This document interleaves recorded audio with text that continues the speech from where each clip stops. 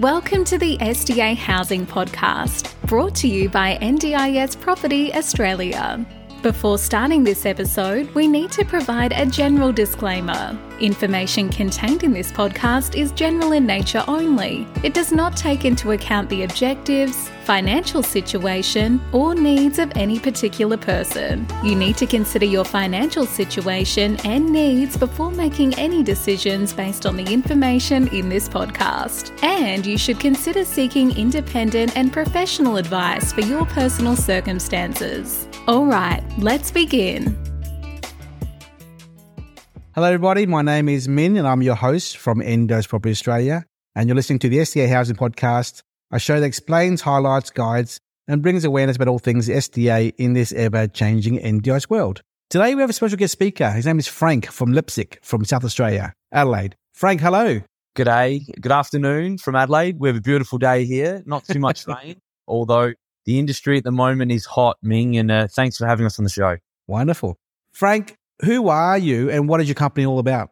So LEIPZIG Australia started around 6 years ago. We saw a market or need in the market for small to medium land division and development, more diversification of development. So we look at how to maximize the utility of the site, but also bring together what the market needs in each specific area that we develop in. We are quite well known for land divisions in the northern part of Adelaide. And recently we've been doing some small developments on the inner city, which we're happy to discuss with you today. That particular property is in Woodville, an up-and-coming part of town, which is very close to amenities, rail, the CBD, and as well as health services. Wonderful. So what made you think about or get into the SDA sector within the NDIS, may I ask? Well, probably going back to diversification, feeling like we want to be inclusive on the development for everyone. And there has been a big NDIS drive in Australia. We're obviously taking that on board and making a small portion of our sites NDIS friendly. Bringing it in and learning a bit about it is something that we're excited about. And the results have been good so far. Hasn't been easy to understand how the whole concept works, but dealing with good operators such as yourself gives us the peace of mind and the assurance to give it a go and continue doing it. But inclusion's probably one of the big points. We're aware that the market needs to be inclusive for all. And, if you're doing a development, 10 or 15 or 20% of it should be allocated for everyone's needs, I suppose. So when you started out, you and your team, what were the challenges you had as a small developer getting into this new space? Understanding it. There's a lot of bad advice out there, and working with good people and understanding the process is the main thing. As you know, we had an approval on a site. We went through a redesign. We had to get another approval, and we're doing our third redesign at the moment on this particular site in Woodville. I suppose if we had known this at the start and we'd worked with an organisation at the start of the DA phase and the conceptual side of the phase there, we would probably would have short-circuited the DA approval. That's the learning curve. So I suppose understanding the whole process from the start has been something that we're accustomed to now.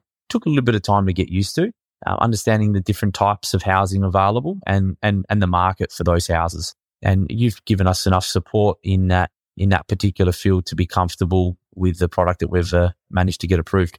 Gotcha. Have you done enough DD or due diligence on your end, looking at other market competitors, developers trying to get into the SDA space in Adelaide? And do you feel like it's oversaturated or still immature? Where is the market at in Adelaide for you? Well, we at the moment, I'd say that we wouldn't exhaust doing DD on other developers because the market is of such that if your product is quality, you're dealing with the right people, you have a new house, I think there is enough demand in general for an inclusive product to be acceptable to anyone. Now, if that particular product we construct is available and meets the standards of SDA housing, then that's even better. But let's face it, anyone can live in it, and that's why it's a good product. So I don't think saturation is a point that we would look at right now as a problem.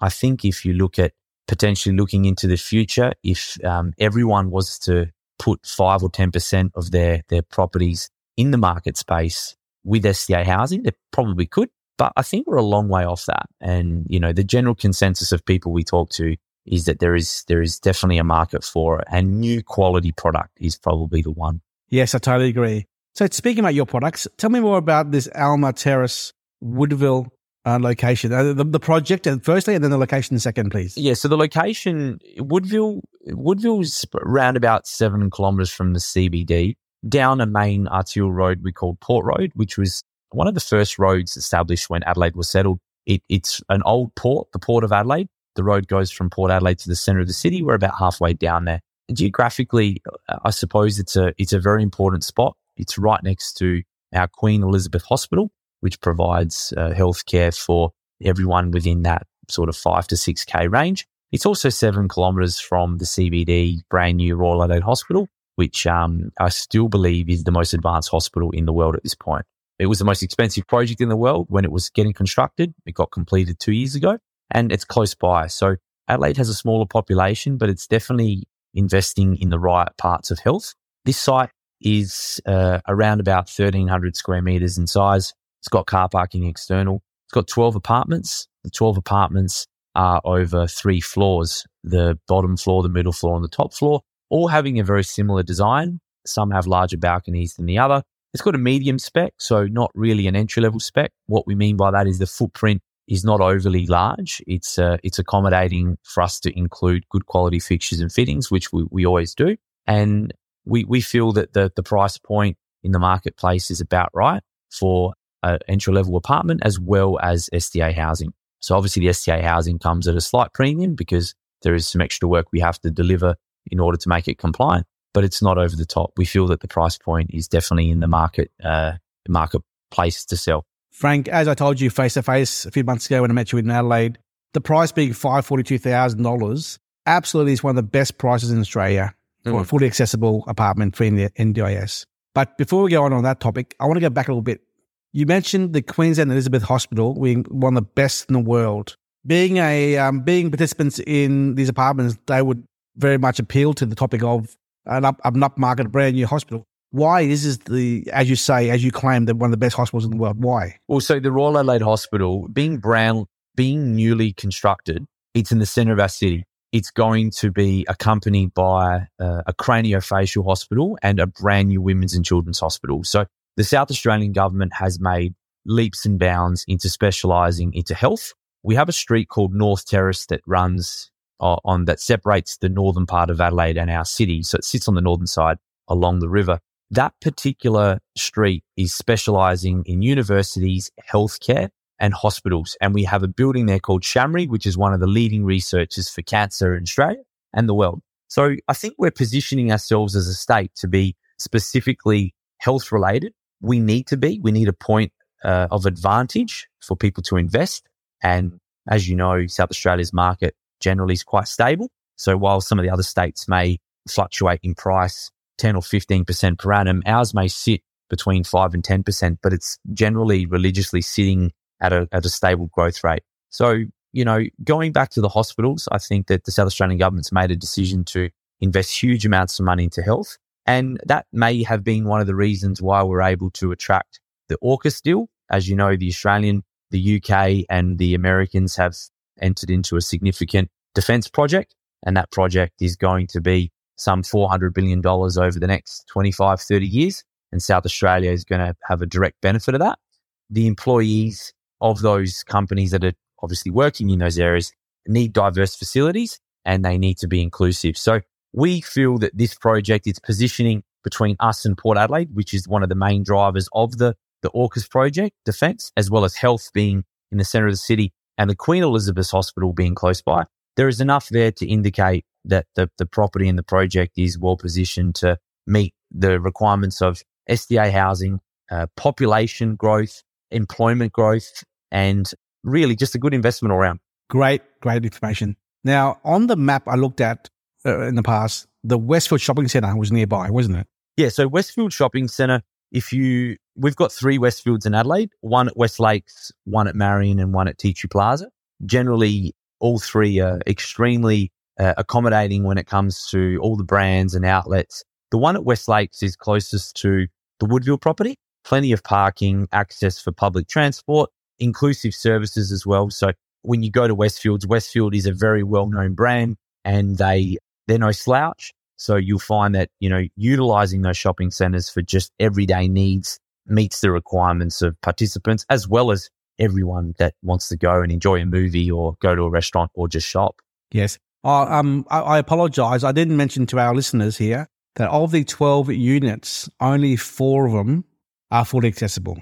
Yeah, that's correct. We made a decision to, not because of demand, but more so it was a decision to keep our properties like a percentage of SDA, a percentage of affordable, and a percentage, I suppose, of premium. So this property is no exception. We have 4 apartments that are done at a medium spec. The 4 top ones are done at a high spec, and then we have the SDA housing at the bottom, which is done at SDA spec. So that's a decision we made internally, and we feel that that's probably where the percentage is right on the project, and it gives the SDA participant the ground level access, which we feel meets the requirement and also gives them the maximum ability for access and egress. Yes. So back to the West Lakes location. Mm-hmm. If a participant were to roll out the door and roll towards the public transport or to West Lakes, what's the time duration to go by bus or go directly if they were in a wheelchair? Yeah, so we have a train station very close by. Getting on the train is 45, 50 meters away from the building. So you're within close proximity. Bus stop is within about 150 meters. You'd be able to, and the taxi rank obviously would be on Port Road. You've got the best part of 7 minutes and you're in a shopping center, and that's with the bus stopping. If you want to go down to the beach, it's not much further. It's probably around 10 minutes.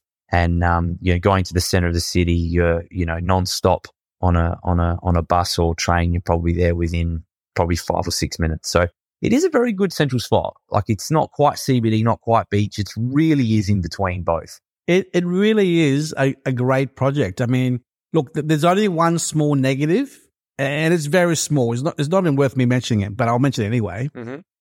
The fact that there's no OOA, on-site carer on the project, but that's fine, because not everyone in the disability community requires an on-site carer, because let's be honest, a lot of people who are fully accessible in the wheelchair, or sorry, let me rephrase it, who are, quadriplegic, mm-hmm.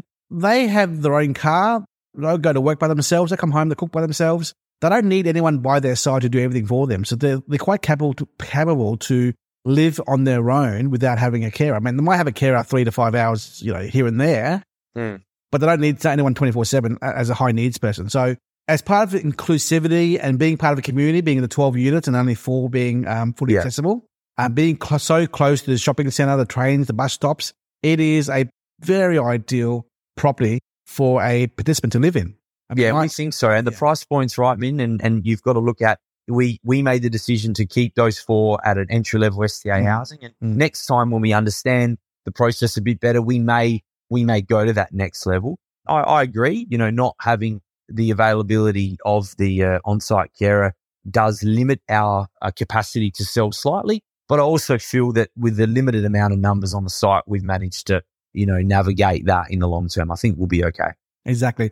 And, and people who are disabled and in wheelchairs, they want to be part of a community. They want to be part of the neighbours and the rest of everyone else. They don't need to feel like they are segregated off from the community in any way. And that could occur often in certain complexes where it's 100% participants who are all in disability. But no, if being a developer yourself though, Frank, is there any negative aspects of your design or of your location and of your quality at all, do you think? Or is it a perfect product, or is it? I think nothing's ever perfect. I mean, we do, depending which suburb you develop in is depending whether the services that come past your site are underground. Woodville is an area that's a little bit older, so a lot of the power is above ground. Traditionally around Australia, above ground power is acceptable. You go to Melbourne, Sydney, Adelaide, they're there. But in newer subdivisions, you find powers underground. On the balcony on the 4th floor, or the 3rd floor, when you look out, you have power lines just above eye level. And someone's, ambience, I suppose. But that would probably be the largest, that would probably be the biggest negative impact. And, power infrastructure is one that we can't influence too much. We will put underground power to the building, of course, but the power that runs opposite us that isn't our jurisdiction, we can't touch. Long term, it probably would be put underground. but it's there. It's quite a small negative impact, but it's nonetheless, it is a negative impact, I'd say, the proximity to power line. Gotcha. Exactly. Now, I think a positive on your site is the fact that it's on ground level. Ground level means there's a bit of space in the yard. Can you tell us more about the yard space and the sizes and everything inside and outside, please? Well, they're small little courtyards, I suppose. There's not a huge amount of space on the balconies on the middle and top floor, but on the ground they've got a small courtyard, easy maintenance. If they wanted to have a small pet or something like that, I'm sure that would be okay. You know, I suppose that's a matter for strata management to look at, but it does give the ability for the participant to, you know, have a barbecue or have people around, and, you know, all of that will be accommodated, and it'll all be, like I said, very easy maintenance. They won't have to, you know, do too much to maintain their little space that they'll have. Gotcha. And how much of square meterage is the small courtyard? I don't have the measurement on me at this point in time. I don't have the plan on me, but it's, you know, like I said, it's enough to have a small gathering and a few people around. There'll be a common area for bins, that will get picked up once a week, and the recycle once a fortnight. So all those things will be planned and managed to meet the requirements, I suppose, of a strata corporation. I believe the fees and all that have been generated by our real estate agent. So those are available if anyone wants to, you know, find out what they are. So prior to doing a project like this, we put all that together. So insurance, what the strata fees will be, the sinking fund, all of that has been thought about. So the participant can rest assured that they're going to know where they are financially every month and every quarter when those contributions are required to be paid. They're not over the top, but they are essential. So we want to know that our investors that are buying a property or the SDA participant knows where they are financially. Do you know what the body corporate rate is per unit, fully accessible ones? Yeah. So the body corporate rate, again, I don't like quoting figures on the spot because they're carefully considered, and I have all those available. So if any participant wanted to get them, I can get them for them, for those participants. But yeah, they are carefully considered, and I don't like just guessing them, but I know that a lot of work goes into them. So the fees, the cancer rates, the sinking fund contributions, they are all available. So maybe something that you can, if someone wants, we can send that out to them, but I'll make sure you get that information for your potentials. Yeah, sure. So where are we at with DA, construction start, construction finish, estimated settlement? Yes, at the moment we're sitting with an approval in for the site. We are just waiting for certification on some of the changes we've made, which will be done by our engineer and then our building certifier. And at that point, it goes to funding. And then at funding, we look at construction from there, 9 to 12 months. So we're probably within a 15-month window to 18 months to delivery and occupancy if everything goes smooth. The timing of the project is interesting now, with the first homeowners grant getting extended, along with the stamp duty abolishment, is a huge plus for anyone that's either secured one of these or going to. So they will be tens of thousands ahead by entering the market.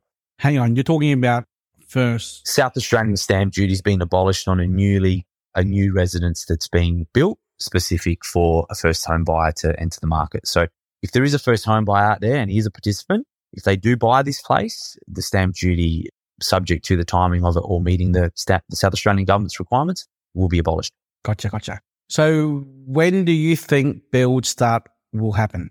The build is generally after the funding requirements being met. So at the moment, I believe that we're past that point. So it's just a matter of an application going in. So if we could start around August, that would be fantastic. Gotcha. 2 months away. Then August plus 15 months or plus 18? August, usually around a year from commencement. So we're talking August plus 12 months is August 24. Titles and Spring 24. Spring 24, someone could hopefully come move in and enjoy their new place. September, October 24 is when settlement will be. Yeah, gotcha.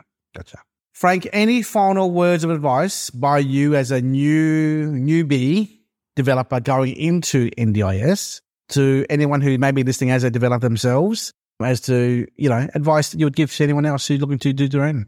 Yeah, I think starting small and working out where you fit in the supply chain. Some of us want to supply, turnkey solutions for one or two participants. Others want to delegate designate, 50% of their development to this particular product. I think any good risk mitigation strategy would indicate that you need to be probably a bit diverse and look at those percentage ratios carefully, and just consider that sometimes your lending requirement may restrict you from taking any more than a couple of these on. So just be diligent in looking into, the lending requirements for projects, as well as looking at the market conditions and spreading that risk as you would in any case.